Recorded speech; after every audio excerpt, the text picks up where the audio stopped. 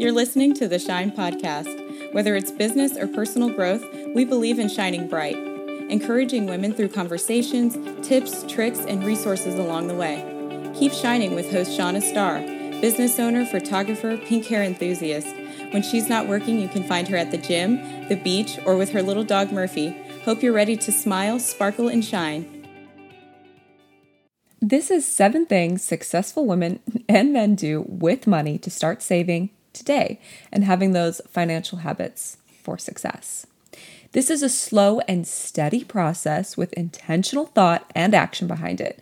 It's not a quick fix, but these are some great things to start. And I'm just encouraging you in that to give yourself grace and patience as you implement some of these things going forward. I know just starting is sometimes the hardest. I now look back only after 1.5 years of starting these different accounts and realizing that it only took me a couple months and it became easier and honestly kind of fun to put money aside each month into these accounts. And this is the money that's not going directly towards essentials, and I'm also keeping a little bit extra in my checking just in case. So keep in mind that these tips may not be the exact steps that you make and that make the most sense for you and your finances. My finances probably look a lot different than yours, and that's okay. These are just some basic steps and tips to get you moving in the right direction, especially if you haven't started any of these accounts. This would be a great place to start. And it's also working through your personal finances to see what will work best for you to get out of debt, owning your money, and saving for the future. So my personal example is this. When I got divorced and moved across the country by myself, starting over, I had no emergency fund, no retirement account, investments, or any kind of savings of any kind. I also at the time only had my car as a debt, so I was lucky that way with no other debt. I realized how quickly I was going to be in need for that for my future if I wanted to have financial security and freedom. Especially as a business owner, I didn't have that automatic 401k or even a steady paycheck with the same amount coming in every week or every month. I was definitely overwhelmed starting over alone and in a new state with nothing saved up for my future. But I do want to encourage you, you don't have to do it alone. And I didn't either. I spoke with a financial advisor. I read financial books, talked to mentors. And honestly, I talked to my ex-husband because he knew my finances and could still see my accounts. And it was somebody I trusted. So you don't have to do it alone. And I didn't either. And I want to encourage that you need help. And that's okay to admit when we need help and we don't know what we don't know. And we need people that we trust and can slightly hold us accountable and maybe even push us towards saving and investing in new ways. It can be a great thing if you just learn to jump in a little bit and take some of these tips to move forward. And even looking back at like high school and college, I see what huge gaps there are in this personal finance knowledge and how it should be a much larger focus for at least a year, good grief, than what it was specifically for me. So take the time to learn, understand it's totally okay to be an amateur, even though it's scary to maybe admit being an amateur was something that we all have to deal with for the rest of our lives. But this is just how you begin to grow. You have to start somewhere and you have to slightly be uncomfortable to really grow in most areas. So this could be a huge step for growth for you. The first way that successful people start saving is not being afraid to know your finances and then budget those finances. Your knowledge and your numbers is power, and it adds a different level for goals to help yourself and the world outside of yourself. This means every aspect of your finances. This allows you to take action with confidence. Knowledge is power, like I said, and numbers don't have to be scary. I know a lot of people don't maybe even want to see the numbers in hopes it'll just get better. They'll just pay their bills and have extra and life will be okay. But if you know those numbers, you can start to build your financial portfolio now. And there's even a ton of apps out there, but I'll be including my own free sheets again in the notes. The things that make us most uncomfortable at first will help growth the most. You'll see where you can adjust and save in the long run. So do not hesitate today. I know it's scary, but it is a first and huge step towards those goals. But to be honest, I didn't even really have to do this until after my divorce. My ex is very, very smart with finances, so he took care of it. And although I saw the spreadsheets, I probably didn't have enough hand in it to really see how that money was moving forward. Yes, in high school and college, I had jobs, but my outlook at the time was don't spend anything unless you absolutely need it. Since my money was going towards school, I didn't try to spend a dime. And it worked. It definitely worked. But this isn't a goal for the future on how to save. And I didn't have the knowledge in it that could have helped me save for the future. But after my divorce, where I didn't have that emergency fund, retirement investments, nothing extra, I realized I was in a place now of necessity to learn these things. I dove into books, I got that advisor, mentors, and still chatted with my ex on his opinion. Plus, he did know my finances more than anyone, so he definitely still pushes me to this day about what accounts I should be putting more money into. So, you need to find somebody that knows your finances and knows your goals. I'll be suggesting some simple ways to start and what I did that worked for my finances at the time. And they will work for you too, but it might not look the same, especially if you have that steady income and depending on what your finances look like. You might be working with a lot more money, so setting up different investments might be the best. But my finances were pretty scarce, so I had to set up accounts that would allow me accessibility just in case. I wasn't willing to take that risk at the time because I didn't have that ability. And like I said, looking back at schooling, I realized we didn't even really have basic budgets, investments, and how to save for the future. Especially if you're not in the corporate world. Example, that automatic 401k. Yeah, none of that. I had no idea where to start with a retirement fund. But budget is the first way to really grab a hold and taking ownership of your money. And I cannot suggest this enough. Number 2 is debt. And this is a huge one for most people, especially of those looking through finances. It might be more beneficial to pay off your debt before starting a huge savings. But all of these numbers, I have read that even if you're not sure where to start with savings, to have about $1,000 saved up as you're still chipping away at your debt. Again, each situation is different, so look at the interest of your loans, what makes sense for you. And if all of the interest is about the same, there is a snowball debt method to chip away at the lowest one first so you can pay it off a little bit more quickly and you'll have that feeling of accomplishment and it motivates you towards the next. This is one to really talk about with somebody who knows your finances with more clarity, but a huge goal should be to get out of debt. Think loans and credit cards. Things like houses and cars can come later as you're still paying them month to month. Number 3 is the emergency fund. You can always push this money over to another account later, which I will talk about, but it's wise to have an account, at least at first, if you're not making a ton of money, that's more accessible to you in case something does happen, like with your AC, your car, your dishwasher, etc. You're then not pushing too much money into an account where you can't use it if you absolutely need it. And I had a very minimal budget to work with, so I said accessibility for me was really important at the time.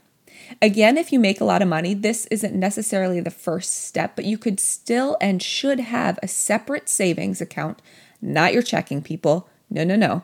Emergency fund should be about 3 to 6 months of your living expenses. This alone might seem a little much and a little daunting, but especially now, we see that having this extra money aside and stashed away is so vitally important. The first account is the hardest to start. It's hard to part with that money right away, especially if you don't have the budget in order and you think, I can't even part with it. But start with something as little as $20, and most experts say to actually have this automatically taken from your paycheck every bi-week or week, whenever you get paid, so you're not even seeing it. And I agree, although I don't get the same paycheck like most people, so I actually do it myself. And how I do this is I play a game of I'm going to try to beat the number I put in last month. That doesn't work for everybody, but it works for me, and I put as much as I possibly can into that account. I wanted to build a fast cushion, and I'm so thankful I did.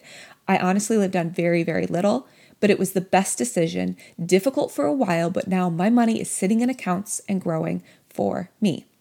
This should be an account that goes untouched unless you really do have an emergency, but it helps you be more confident when you do need it. Number 4 is the long-term savings.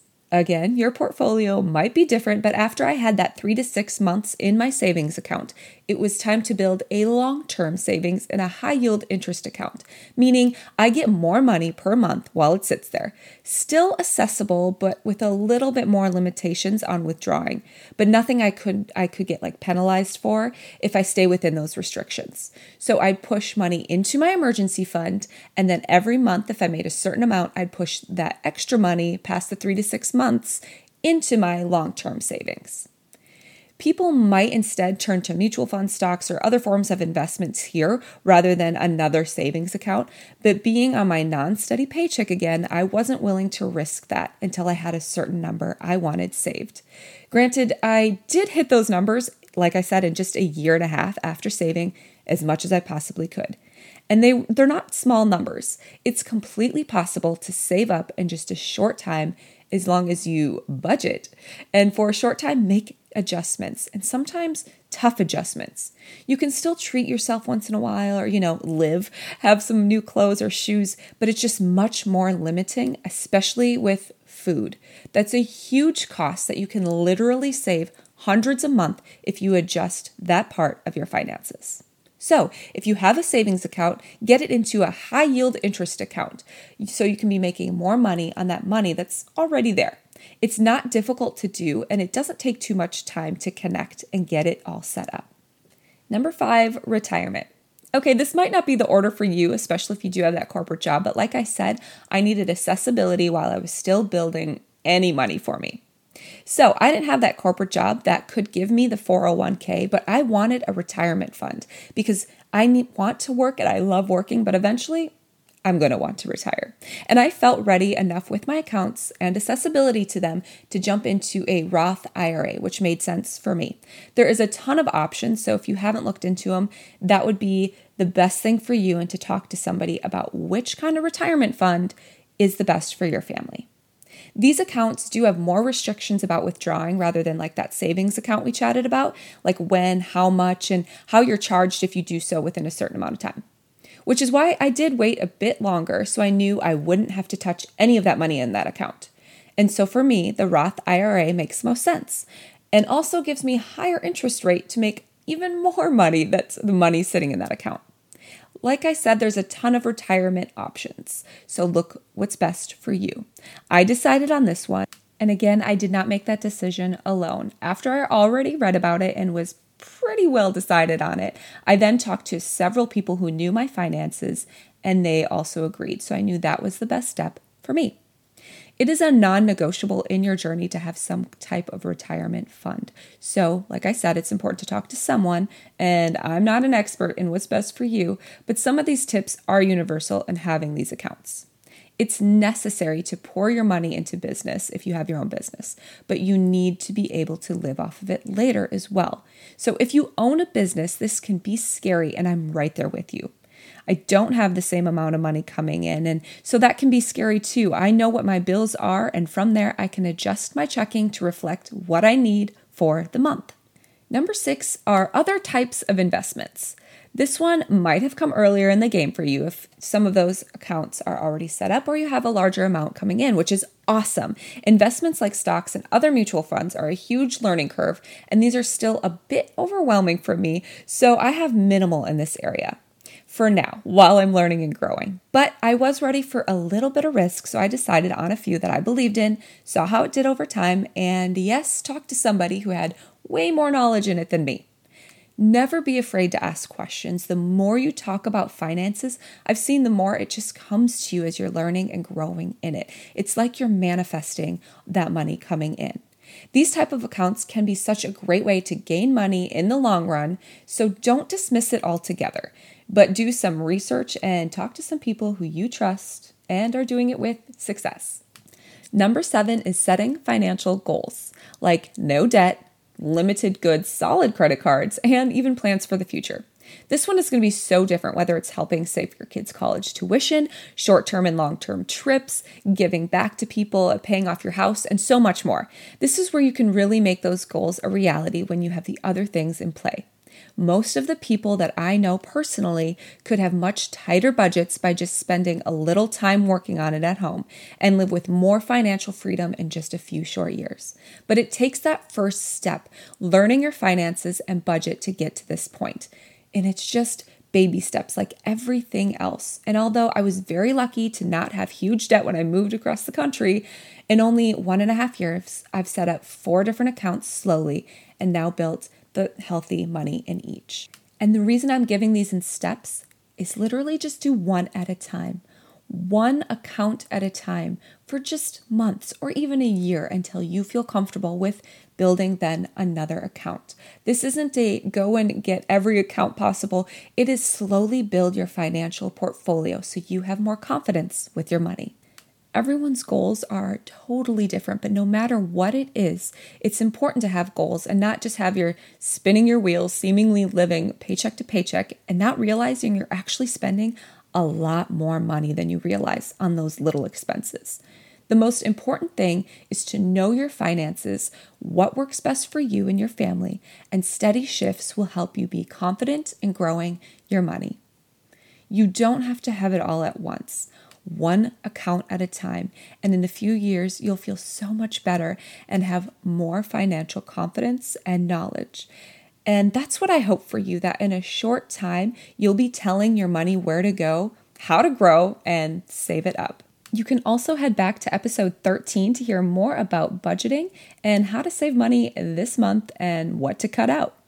I'll be adding that and more, like my spreadsheets, in the notes today at devistaphotography.com/shinepodcast/7 things to save, along with some books that I recommend that you not only get started with, but will help you get fired up for the future. So as always, keep shining. Thank you so much for listening to the Shine Podcast. If you loved today's episode, share it with a friend. For show notes or any notes from past episodes, head to Devista Photography, that's DAVISTA photography.com/blog for downloads, codes, and more. And as always, be the light the world needs. Smile, sparkle, and shine.